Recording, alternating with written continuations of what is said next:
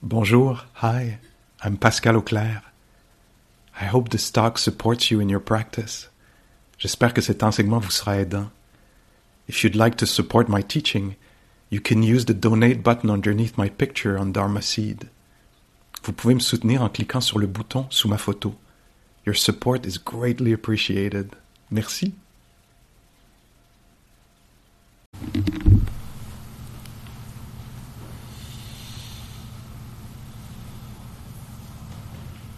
Quelques mots sur la pratique.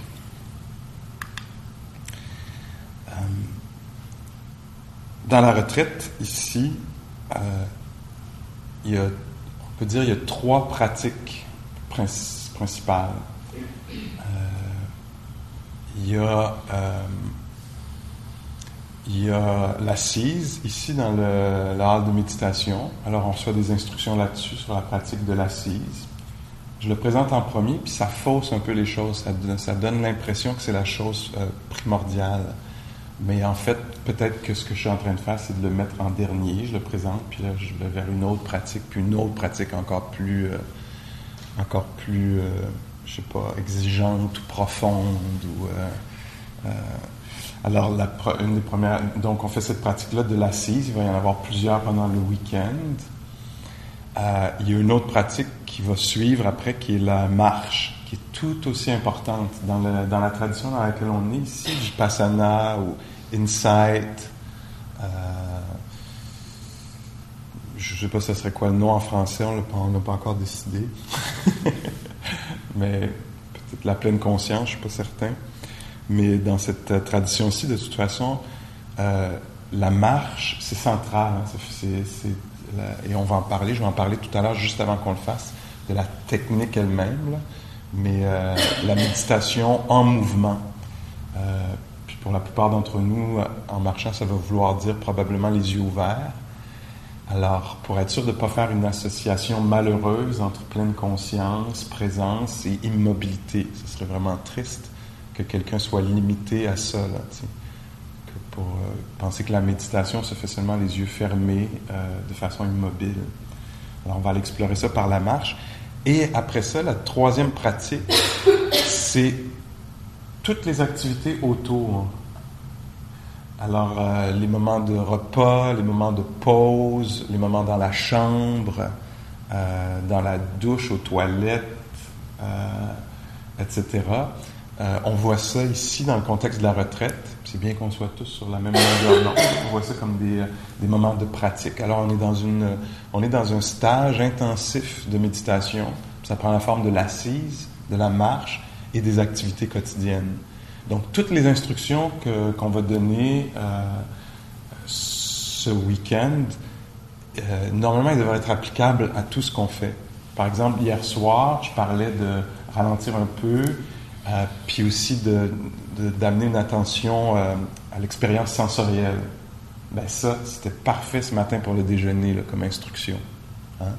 Parce qu'il y a une ambiance dans la pièce, il y a un certain silence qui peut nous apparaître comme doux amer, oppressant, quoi que ce soit. Là. Puis selon les personnes, ça va varier, la façon dont c'est reçu, l'impression. Puis est-ce que ça peut être connu?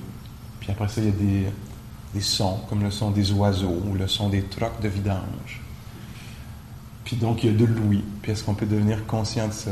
Qu'il y a un être, là, qui est ouisant, qui ouïe, qui est auditif. Hein? L'attention n'est pas autant sur les sons eux-mêmes, ça peut l'être parfois, mais ce qui nous intéresse, nous, c'est l'expérience d'un être humain ici ce week-end. Alors, un être humain, ça entend. Les oiseaux, eux, chantent. Les trucs de vidange font un certain vrombissement. Mais les humains, eux, entendent. Et nous, c'est ça qui nous intéresse beaucoup. Puis comment l'être humain est touché par les sons. Certains sons, par exemple, sont agréables, d'autres désagréables.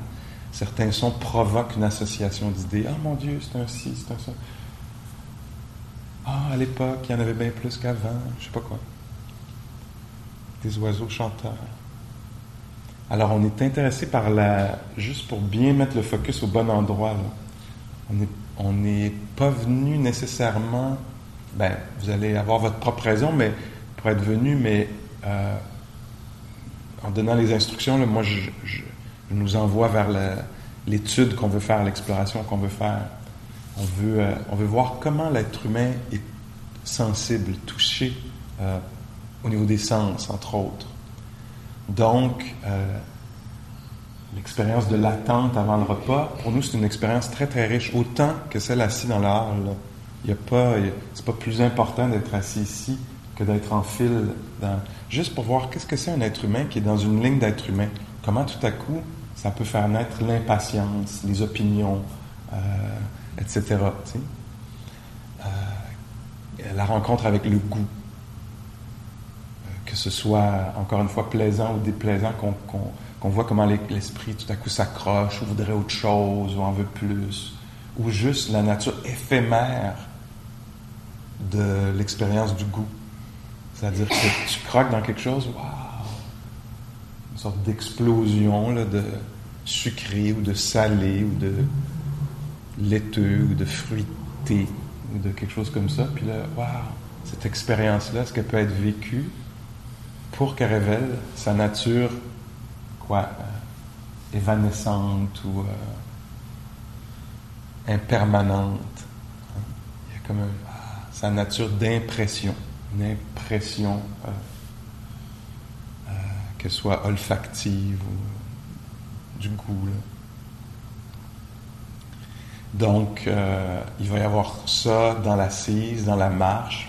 Si par exemple vous allez marcher à l'extérieur, vous pouvez marcher à l'intérieur ou à l'extérieur. Mais si vous allez à l'extérieur, il va y avoir peut-être des odeurs qui vont venir. Peut-être que vous allez marcher, puis que tout à coup, il va y avoir là où vous allez vous arrêter, il va y avoir un rayon de soleil, puis il va y avoir une expérience de chaleur ou de luminosité qui va disparaître au moment où vous allez vous tourner ou marcher plus loin, etc. Donc, nous, on s'attarde vraiment à l'expérience de l'être humain, mais immédiate. C'est un champ encore plus précis. Hein? C'est l'expérience humaine, mais immédiatement. Pas l'expérience humaine de l'année passée, il y a 10 ans, ou celle qui pourrait venir, mais notre champ de recherche, c'est l'expérience humaine, la nature humaine maintenant, en temps réel. Alors c'est bien de savoir ça, hein? Parce que si on devient un peu confus, je devrais-tu être avec la respiration, ou je devrais-tu être avec l'ouïe? C'est pas tellement grave si je suis dans le monde de l'expérience immédiate d'un être humain, avec conscience. Hein? Ça, c'est l'aspect là, de présence attentive, ou présence attentionnée, ou pleine conscience. La valeur ajoutée pour nous, c'est d'être éveillé à l'éveil du Bouddha. C'est entre autres ça, là, être éveillé à ce qui se passe. Alors, on sort des automatismes. Hein? On pourrait, de façon automatique, se brosser les dents, se servir, manger. On le fait beaucoup, on mange de façon automatique. On se retrouve tout à coup, on s'éveille à la dernière bouchée, tu sais, ou à une assiette vide, ou à peu près vide, ou un ventre qui est plein. Nous, ce qu'on veut faire, c'est être éveillé pendant que les choses se passent. Pas marcher de façon un peu automatique ou habituelle. On n'est pas dans l'habituel. Et donc, ralentir un peu, si c'est une technique que vous voulez employer, c'est dans le but de sortir de notre vitesse habituelle, juste pour faire ressortir les choses un peu. Alors, le fameux moment présent, connu, pleinement, je ne sais pas si c'est un peu arrogant de dire ça, pleinement, ou un peu plus pleinement. Alors, une attention un peu plus généreuse, un petit peu plus extraordinaire, on va le décrire comme ça. C'est un petit peu extraordinaire. Une petite valeur ajoutée, là, on se tourne vers les choses, on pourrait penser à l'attention ou à la présence comme de l'eau qui entre dans une éponge, tu sais. Alors, de l'eau, même si c'est pas poreux, même si le phénomène n'est pas poreux, l'eau qui rencontre une roche va en faire le tour, tu sais, ce sera pas comme, ah oui, roche, tu sais, ah, ouais, je sais, ah, ok, repas, tu sais. C'est pas superficiel comme ça, nous, c'est plus, c'est pas juste, respiration, je sais, ça fait longtemps que je respire. C'est, Respirer, qu'est-ce que c'est que de respirer? Qu'est-ce que c'est que d'être assis? Hein? En 10 ans, là, pour plusieurs d'entre nous, ça devient une expérience consciente. Ah, être assis, c'est donc bien intéressant. On amène une attention curieuse à un phénomène. Alors on sort de notre attention souvent qui est de notre attention peut être pour obtenir quelque chose, notre attention peut être une attention un peu blasée. Les choses nous semblent connues. T'sais. Quand on avait 2 ans, quelqu'un nous a dit que ça c'était assis, puis qu'on a compris, puis qu'on n'a plus jamais checké depuis ce temps-là. T'sais. On sait ce que c'est que d'être assis. T'sais. Mais là, on redécouvre tout. Alors, on ne prend rien pour acquis. L'attention qu'on développe aussi, elle est...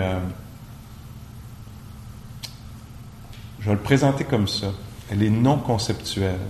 Elle est expérientielle, empirique, phénoménologique. Je ne sais pas c'est lequel le vrai bon mot là-dedans, là, mais ça devrait être dans ces eaux-là. Alors, c'est plus vécu, c'est dans le corps. L'image qui me parle, moi, ces temps-ci, c'est si je pense à moi assis sur le coussin, de façon habituelle, ça va être une série de concepts, d'idées. Je suis assis, tantôt je vais plus être assis, je vais être debout, je vais marcher, après je vais aller manger, puis après je vais peut-être faire un somme, je devrais faire un somme, ou je vais m'asseoir dans une chaise. Ah, la chaise baissante qui est là, il faudrait que je m'assure d'y avoir accès avant que quelqu'un d'autre la pogne. Ou non, moi je suis plus du genre tout seul dans le bois. Ouais, je vais m'en aller tout seul dans le bois. Fait que là, ça pourrait être ça, mon 20 minutes assis, tu sais. Ou quelque chose d'autre de plus dramatique, là, mais ça serait toujours à propos de moi. Vous, je ne sais pas, ça serait à propos de vous ou à propos de quelqu'un d'autre, que pense telle personne, que vit telle personne en ce moment, etc. Puis si je pense, donc l'image qui moi me parle un peu ces temps-ci, c'est si je pense à un animal, si c'est un chien ou un chat qui se retrouve sur le coussin là, ou sur la chaise, comment est-ce qu'il serait le chien ou le chat? J'ai l'impression qu'il serait plus sensoriel. T'sais. Il n'y aurait peut-être pas beaucoup de mots, mais comme ça aurait la chaleur du siège, ou la qualité de l'air. Il y aurait une expérience de la température, une expérience du corps, une expérience de la vue, des odeurs, probablement, plus que nous. Alors, moi, en tout cas, c'est un peu ma porte d'entrée ces temps-ci. Je me dis, OK, faisons un chien ou un chat de moi-même, un animal. Je serais probablement plus conscient de la respiration, ce serait vécu. T'sais. Je serais dans le corps. Fait que c'est peut-être plus vers ça qu'on est invité à aller, là, que vers le projet d'amélioration de soi, puis comment je vais être après la retraite, puis comment je vais en parler au monde. Ou la description en temps réel. Bon, là, je suis assis, en ce moment, je suis assis, bon, je respire. Alors, ça va peut-être faire ça, ce serait normal, naturel, mais on ne va pas mettre la valeur là-dessus. C'est pas ce qu'il y a de plus intéressant pour nous. Ce qu'il y a de plus intéressant, c'est l'expérience immédiate, à travers les 5 sens, ce matin, entre autres. Là.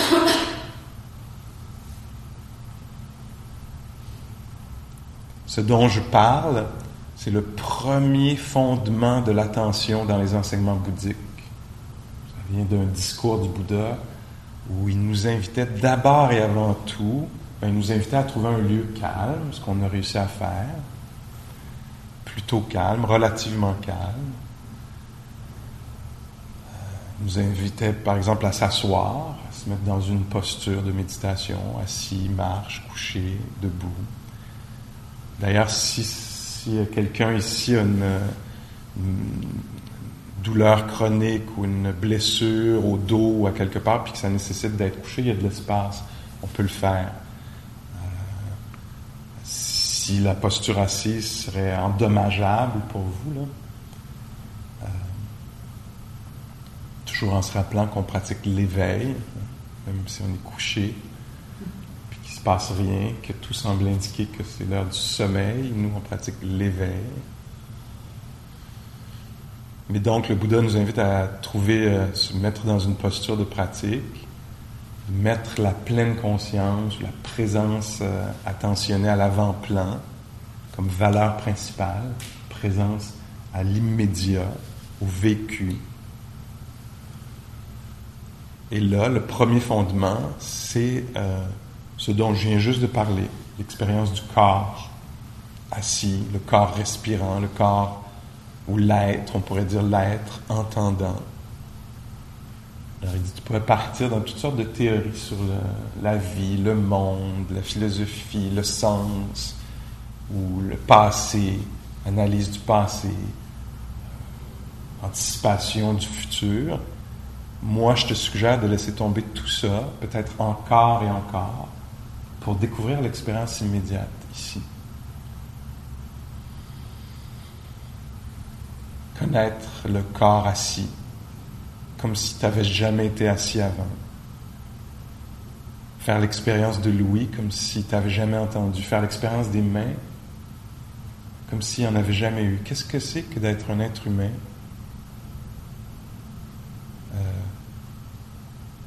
Pas possédant, je ne voudrais pas utiliser ce langage-là, mais muni de mains. Qu'est-ce que c'est que cette expérience-là? En dehors de l'idée préconçue d'une main, de l'image d'une main, qu'est-ce que c'est que cette expérience-là? Vivante. Hein? Si on s'attarde juste un petit peu, on va découvrir que c'est une expérience vivante. Pas un mot, pas une affaire solide, mais quelque chose qui pulse.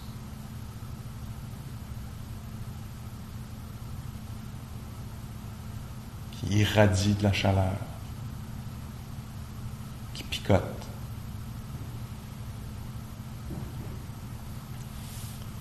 Alors ce matin, ça va être un peu ça, l'exploration.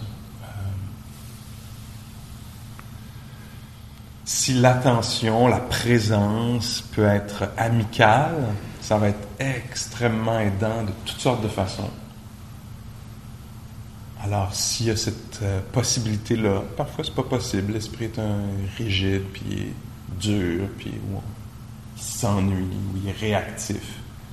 Mais il y a plein de petites portes, plein de petites opportunités. Des fois, l'esprit est malléable, on peut inviter une attitude amicale, friendly, puis oups, ça pogne. Des fois, c'est le prof qui refile ça. Des fois, c'est quelqu'un d'autre qu'on voit bouger, qui semble bouger d'une façon, avec une certaine douceur, ou avec un certain soin, on pourrait dire. Puis hop, ça nous touche. Puis là, oups, la porte vient de s'ouvrir, puis on vient de l'attraper. Parfois, on peut se suggérer, inviter ça, puis voir si ça répond. Alors, ça va être aidant dans cette investigation, dans cette exploration, si l'esprit peut être un tant soit peu, autant que faire se peut, amical. OK? On essaye de ça un peu? On peut être assis sur une chaise, sur un banc, sur un coussin. Ce que ces postures-là ont en commun, c'est qu'elles vont offrir une certaine stabilité. Il y a un triangle dans n'importe quelle de ces postures-là. Il va y avoir les genoux et les fesses pour ceux qui sont sur le coussin ou le banc, qui vont faire les 3 points du triangle, les genoux et les fesses. Si on est sur une chaise, le triangle qui va faire la base, là, qui va nous soutenir, offrir une stabilité, c'est les pieds, si on est assis sur une chaise, et les fesses. Dans ces 3 postures-là, il va y avoir de la détente. Hein? C'est pas une posture rigide, c'est une posture vivante et détendue, dans laquelle on permet aux épaules de s'abaisser, de se relaxer. On permet aux mains de se reposer, être portées par les cuisses, les genoux, la gravité. On n'a pas à porter tout le corps, on peut laisser la terre porter le corps, faire confiance à la terre. Donc une sorte de détente, mais en même temps, une sorte de dignité ou une sorte d'éveil. Souvent la colonne vertébrale qui va représenter ça. Alors la verticalité d'un être qui est engagé, éveillé, une sorte d'énergie là-dedans, un peu comme l'arbre ou la fleur, qui est porté à monter. Alors il y a ces deux énergies-là, la gravité qui nous porte, puis une sorte d'énergie, presque d'élan,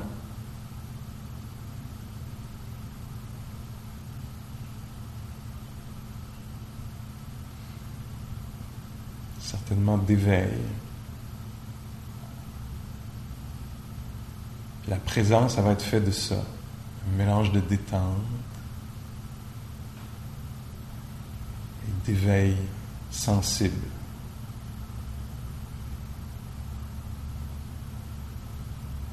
C'est vers ça qu'on va tendre.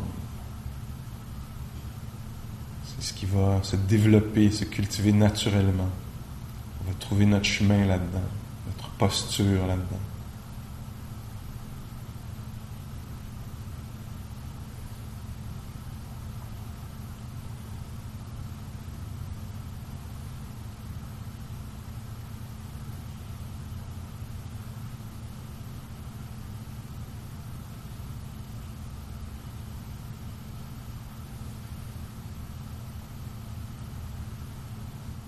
On n'a rien à produire, hein, rien à obtenir non plus, c'est vraiment juste de la découverte de ce qui est là.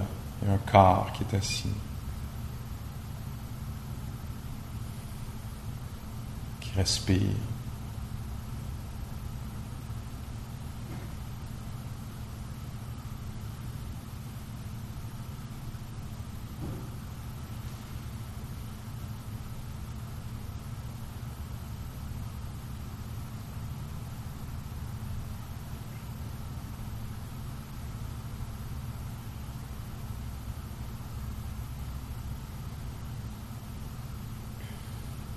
Il y a déjà des sensations, il y a déjà un corps, il y a déjà de la respiration. Puis il y a déjà de la conscience aussi. Parfois, elle est juste un peu éparpillée, évasive, perdue, pognée. Là, on la connecte avec le corps. On unifie les deux. L'intelligence, on pourrait dire, la sensibilité, puis les sensations.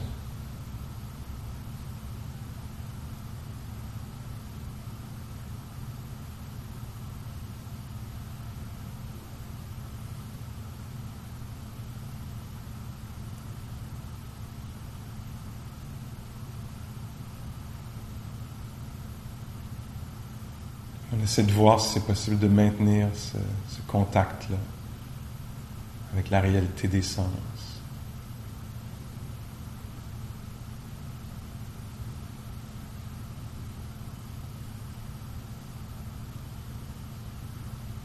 On n'essaie pas d'arrêter les choses, ça reste du vivant, ça respire, ça gonfle, ça dégonfle. Des moments où ça entend. C'est l'ouïe qui devient l'expérience première.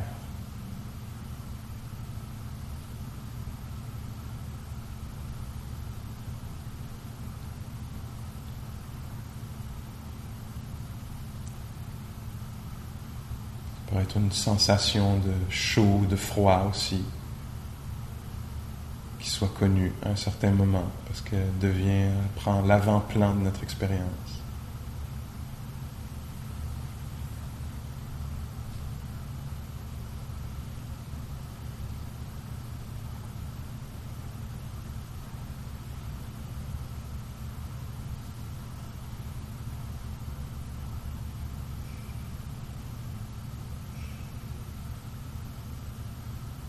On se laisse toucher par les impressions sensorielles.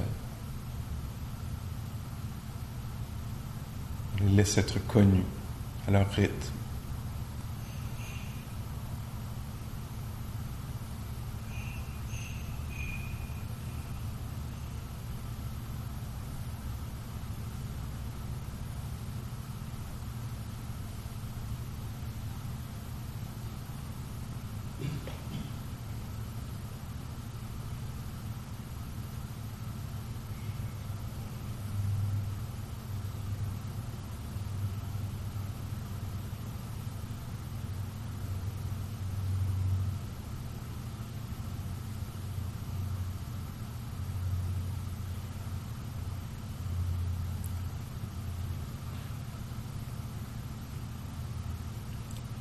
Découvre ce que c'est que d'être sensible en ce moment même. Et en ce moment. Et en ce moment.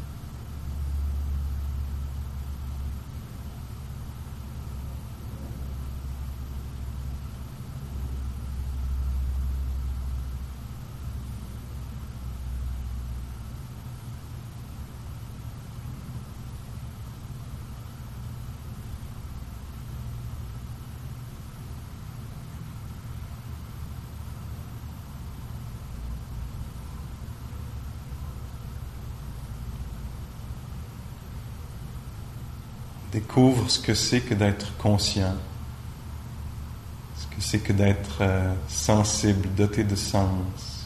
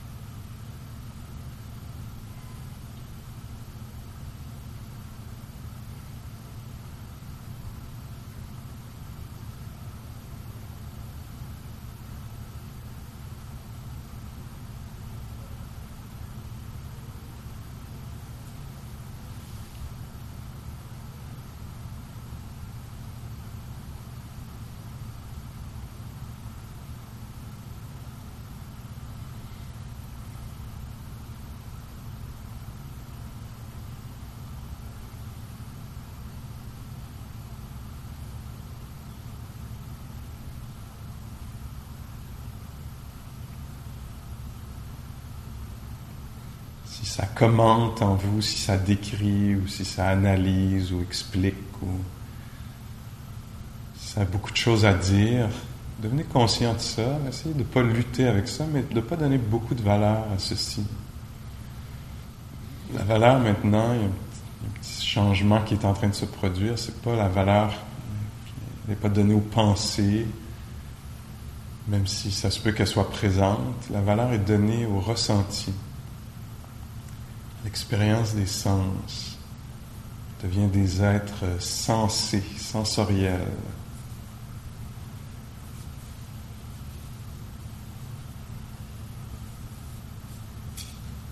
Alors, s'il y a des choses qui sont dites, laissez ça être dans le background ou essayez de plonger en dessous. Ou malgré ces paroles-là, sentez les mains, les orteils.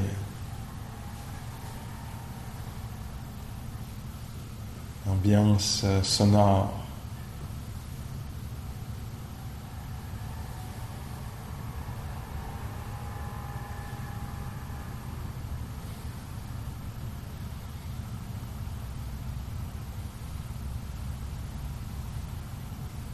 Vous pouvez rassurer l'esprit. Merci pour ces commentaires. Merci. Maintenant, on ressent le ventre ici. C'est ça qui est important. On écoute les sons, les silences.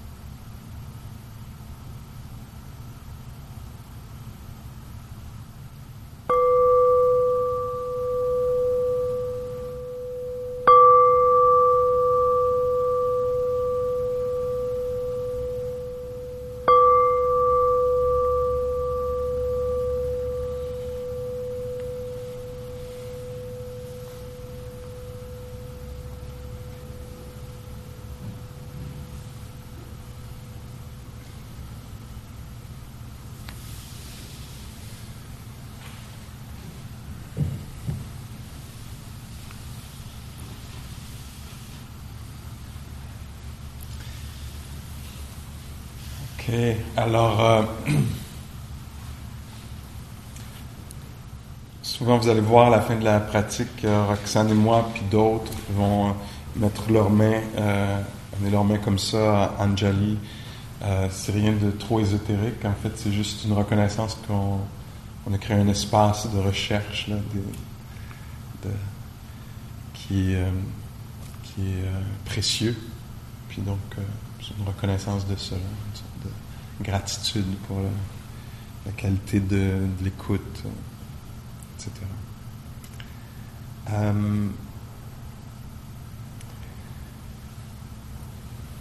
Donc, c'est ça, là, un matin, pour moi, ce serait ça, aller vraiment vers l'expérience sensorielle, s'approcher de ça. Pas avec stress, avec « oh, il faut que j'attrape les trucs », mais se laisser redevenir sensible. Parce que plusieurs d'entre nous, ce qui se passe, c'est qu'on est souvent pris, perdu, parti dans nos pensées. On vit dans un monde fictif d'images et d'histoires racontées, puis on vit beaucoup là-dedans. Puis là, ici, on est appelé à s'éveiller à ce qui se passe vraiment. Puis donc, au lieu de dire « arrête de penser », puis là, il ne reste plus rien, on se dit « intéressons-nous à quelque chose d'autre ». On déplace le champ d'intérêt. Qu'est-ce qui se passe ici? Puis naturellement, ça va réduire le flot des pensées. Mais en même temps, pour plusieurs d'entre nous, là, il va y avoir un momentum. Là. Ça ne va pas s'arrêter de même. Là. Ça va avoir bien des affaires à dire. Ça va commenter, etc. Puis donc, ça prend beaucoup, beaucoup de patience, peut-être, puis de bienveillance. Puis juste de recommencer à chaque fois qu'on voit que, oups, on était parti. De recommencer. Puis immédiatement, puis il faut être OK, peut-être, avec... le mot me vient en anglais, là, unfinished business. C'est-à-dire de ne pas régler. Puis vous allez voir, l'esprit va vouloir, là, oui, mais donne-moi encore une seconde, je vais finir ça. Puis là, ça peut être bien d'avoir aussi la patience, la bienveillance, mais aussi une sorte de clarté puis de fermeté. Faire, non, là, l'attention est donnée à autre chose. C'était juste une erreur qu'on soit parti dans cette direction-là. C'est pas ce qu'on valorise. C'est mépris, c'est la méprise. Delusion, dans la psychologie bouddhiste. Alors, c'est pas ça en ce moment. En ce moment, ce qui est important, c'est la luminosité, la température, le corps qui est assis ou debout ou marchant, l'expérience immédiate est ressentie. Il y a une dose de silence là-dedans. Ça émet pas. On n'est pas tellement dans l'émission autant que dans la réception. On n'est pas en train de dire à la vie ce qu'elle est, ce qu'elle pourrait être, ce qu'elle sera, mais on est en train d'y prêter attention. Ce qu'on fait peut-être pas habituellement, peut-être que vous le faites déjà très bien, puis là on continue cette culture-là, ce développement-là. Ça se peut que ça vienne avec du doute. Hein? Que l'esprit, c'est une nouvelle forme, que j'ai bien mieux d'utiliser le temps pour régler les affaires, tu sais. Et là, il y a un genre d'acte de foi qui est « OK, je vais l'essayer. Moi, ce que j'ai vu personnellement puis chez les autres, c'est qu'en fait, c'est un portail, là, ce qu'on fait. C'est un portail ou un puits. On va aller puiser par cette pratique-là de la clarté, de la stabilité. On va apprendre à être au milieu des choses sans toujours avoir à les expliquer, à les commenter ou préférer, mais juste à les rencontrer. Leur permettre d'exister tels qu'ils sont. Puis donc là-dedans, il y a beaucoup, beaucoup de stabilité qui se développe, de courage, de clarté, de compassion, bienveillance, de contentement, de joie. Hein? Parce qu'en étant juste là, on va se rendre compte qu'en fait, il y avait peut-être une idée qu'il y avait un problème à résoudre, mais qu'en fait, en ce moment, c'est peut-être pas vrai, c'était peut-être une illusion, ça apparaissait comme ça, puis ça semblait très vrai. Là, oui, mais tu comprends pas, il faut vraiment que je fasse un choix. Puis en fait, c'était vraiment juste une petite obsession, une transe, puis qu'il y a une autre réalité. On pourrait revenir à celle-ci. Oui, on va y revenir au problème à résoudre. Mais là, en ce moment, il y a de l'ambiance. dans la salle où je marche ou dehors. Puis là, ça se pourrait qu'on casse complètement une idée de la réalité, une vision de la réalité. Quelque chose qu'on pensait qui était absolument réel pourrait se révéler être une construction mentale. Tu sais. Non, tu comprends pas. Moi, c'est vrai. Ce qui m'arrive. Oui. Essayons, faisons cet exercice-là encore et encore, de juste revenir à ce qui est là. Juste revenir à ce qui est là. Puis quand vous revenez à ce qui est là, c'est dur à inviter de la compassion. C'est dur pour toi de rester ici. C'est dur pour toi. Tu veux retourner obsédé, fasciné, être fasciné par l'histoire de je, probablement, de façon ou d'une autre. Pendant qu'un corps respire, entend, est sensible. Fait que donc, rassurer l'esprit, l'inviter encore et encore. Je trouve beaucoup que c'est un processus comme si on était avec... je ne parle pas d'un enfant intérieur, là. C'est une autre imagerie que je connais moins, mais littéralement comme si l'esprit immédiat là était un enfant. Tu sais, il y a besoin de... Oui, Pascal, c'est les orteils qui nous intéressent maintenant. Tu sais. C'est pas ce que tu penses du déroulement de la retraite ou de je sais pas quoi, tu sais. Du futur, c'est les orteils, mon amour. Tu sais. Que j'aide à ramener à quelque chose.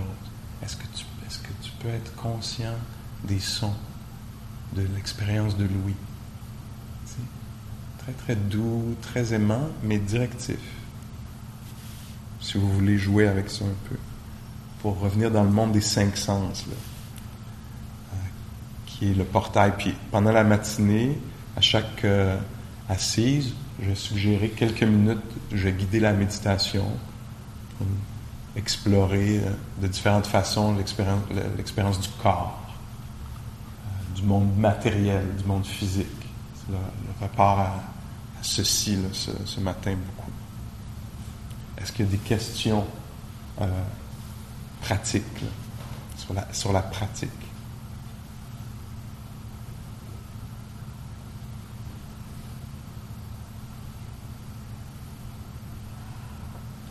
On s'approche beaucoup du cœur quand on fait ça, parce que ce dont on parle, c'est des expériences d'intimité, de proximité avec le réel. Donc, c'est le cœur dans le sens de c'est le cœur qui peut s'ouvrir puis être émerveillé peut-être, ou ah, wow, marcher, wow, un pas, wow. Donc, on peut être touché, mais aussi ça peut être le cœur plus tremblant, comme wow, je sais pas comment être là sans décrire, sans analyser. Parce que j'ai l'habitude d'avoir un voile qui semble me protéger, mais surtout qui me sépare de la réalité. C'est le voile de la description, de l'analyse, de prévoir, de planifier, d'expliquer, d'analyser. Alors tout ça, ici, là, en ce moment, ce matin, c'est vu, c'est présenté comme un voile qui nous sépare. Fait que là, quand on enlève le voile, ça se peut qu'on soit comme perte d'identité. Je ne sais plus qui je suis, si je ne suis pas en train de décrire ou d'avoir une opinion ou une préférence ou un objectif. Je ne sais plus exactement qui je suis. Tu sais. C'est bon, ça fait partie du processus d'avoir cette perte de repère-là un peu. C'est une bonne chose. Ça fait partie du rite de passage. Puis donc, vous allez peut-être avoir besoin de décrire pendant quelques secondes, mais invitez-vous à nouveau. Puis si on ne décrivait pas, on vivait l'expérience, même pour 1 seconde ou 2, pour une inspiration, une expiration, pour quelques pas, le temps d'ouvrir la porte. Si on n'était pas dans ses idées sur les choses, ou dans l'expérience, qu'est-ce qui arriverait? Et l'image qu'on a, la création mentale qu'on a, c'est peut-être qu'il va y avoir un grand vide terrorisant, là, tu sais. Une perte, une disparition. Ah non, je veux pas. En fait, ce qui pourrait se révéler, c'est que ce soit du plein qui soit là. Du plein, du riche, du vibrant, du vivant. allons voir. Je trouve que ça vaut la peine d'aller voir un peu. Est-ce que ça vous parle? Parce que sinon, on va rester dans l'organisation du monde. Là, je vais faire ça, je vais faire ça. La description, je suis le même, moi je suis comme ça. C'est le même je suis, moi. T'sais. Si on ne le savait pas, un petit peu. C'est un peu ça, là, le champ de la recherche, je pense. Ça peut être ça. Donc, la forme que ça prend maintenant, c'est la forme de la marche méditative. La marche méditative, dans la tradition ici, c'est une forme particulière. Plusieurs d'entre vous la connaissez, mais pas tous. Et donc, c'est bon de repasser là-dessus comme communauté, là, de savoir ce qu'on fait. La forme de la méditation marchée, c'est une forme très simple où on marche sur quelques pas aller-retour. Donc, sur 10, 15, 25 pas. C'est pas la marche dans le bois de liesse dont Roxane parlait plus tôt. Celle-là est à l'heure du repas, peut-être. La marche qui est suggérée, du moins ici, c'est on reste à l'intérieur, dans la salle au plancher psychédélique, ou dans un des corridors, en haut ou en bas, ou à l'extérieur, entre deux arbres, ou dans le parking, ou au bord de la rivière, à un endroit qui semble propice, calme, où on ne croise pas quelqu'un d'autre. D'ailleurs, si on marche dans la salle de méditation, dans la salle où on fait la marche souvent, là, essayez de marcher tous, voyez dans quel sens les gens marchent, marchez dans ce sens-là, pour pas qu'on se croise, parce que ça devient complexe, incroyablement complexe. Alors, trouvez-vous un petit sentier pour cette période de marche-là. La prochaine fois que vous allez retourner, il y aura peut-être quelqu'un là, ce sera peut-être libre encore si vous aimez ça, si c'est un bon endroit pour vous. Puis donc, il suffit de marcher aller-retour. Peut-être, ça pourrait être à une vitesse normale d'abord, si vous voulez, là. Puis, après quelques minutes, peut-être vous ralentirez un peu pour explorer la marche d'une autre façon. Mais l'idée, c'est d'être présent, de maintenir la présence. Alors, l'être humain, souvent, il y a un moment de contact avec la réalité, puis il part en opinion, en prolifération, en conceptualisation. Tu vois la rivière, ah mon Dieu, elle a descendu, mais elle est encore haute, mais je me demande, tu sais, il y a un moment visuel qui dure 1 seconde, puis là, après ça, on part dans une histoire, tu sais. On voit un arbre, je me demande quel âge il y a, j'en ai pas des arbres de même dans ma vue chez nous, il faut que je déménage à la campagne, tu sais, etc., comme ça. Et donc là, nous, ce qu'on essaie de faire, c'est de garder le point de contact avec la réalité. C'est-à-dire qu'au moment de sentir la température, au lieu de la commenter, on continue de la sentir. Far out. Hein? Au lieu d'avoir une opinion dessus. Et s'il y en a une, il n'y a pas d'erreur. Là. On n'est pas comme, encore des mots. Tu sais. Mais juste, c'est pas ça la valeur. La valeur, c'est le point de contact. C'est de maintenir un peu le contact. Voir si c'est possible. Cette exploration-là. Qu'est-ce que ça serait? Pas juste de savoir que je marche, puis de partir dans mes idées, mais de rester là, dans le corps marchant, dans le pied qui se pose, qui se soulève, l'expérience de poids, de dureté, de moelleux, de dureté, de rugueux, de légèreté, de mouvement. Je mets des mots là-dessus, mais ça va être expérientiel, ça va être du vécu. Alors on marche aller-retour à la vitesse qui nous plaît, la vitesse qui va maintenir la curiosité, l'attention. Puis donc, imaginons là, qu'il y a un arbre là, puis qu'il y en a un là. Peut-être que je me dirais, tiens, ça serait une bonne place. Là, je vais juste venir conscient de l'expérience de la marche, de l'arrêt. Être deux, c'est comme ça. Tourner. Je sais pas, je vais peut-être sentir quelque chose dans les hanches, le corps au complet. Voir une autre vision du monde. Si c'est beau, je vais me laisser être touché par la beauté. Je ne sais pas quoi, là, je ne sais pas ce qui va se passer, mais il y a quelqu'un, mon Dieu, de quoi j'ai l'air. Il va se passer plein d'affaires, ça va être riche cette marche.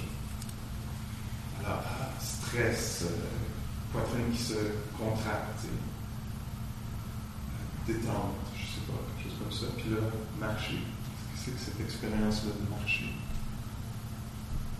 Ça se pourrait qu'il y ait une vague en ligne de doute. Qu'est-ce que je fais là? J'ai l'air d'un zombie. De devenir conscient de ça, c'est intéressant. Une forme très simple.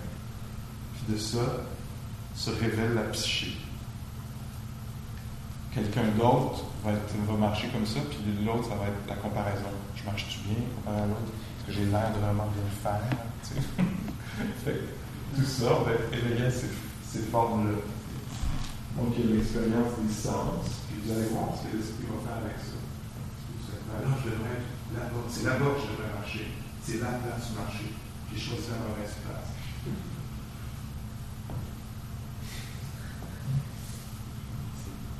Puis il va se présenter des choses, puis l'idée, c'est de toutes ces apparences-là, ces images-là, ces productions-là, qui soient épiques ou subtiles, c'est de les laisser être connues, de les laisser être. C'est la forme que ça a pris. Nous, on ne peut pas être dupes.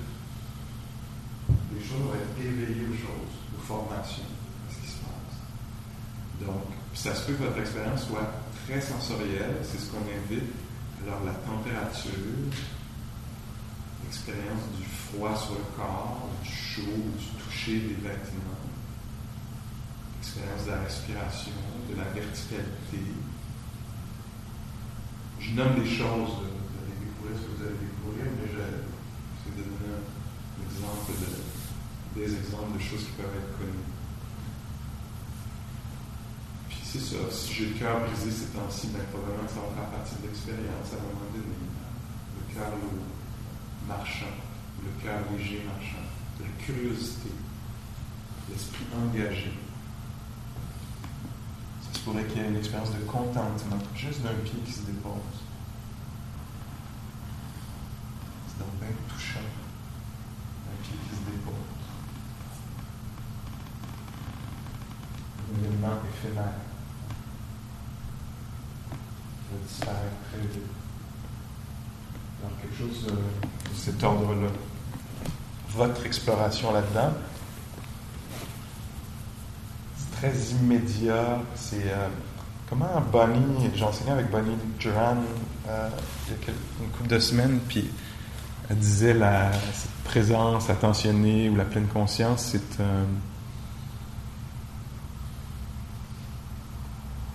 j'aurais pas l'expression exacte, elle le disait en anglais, mais c'était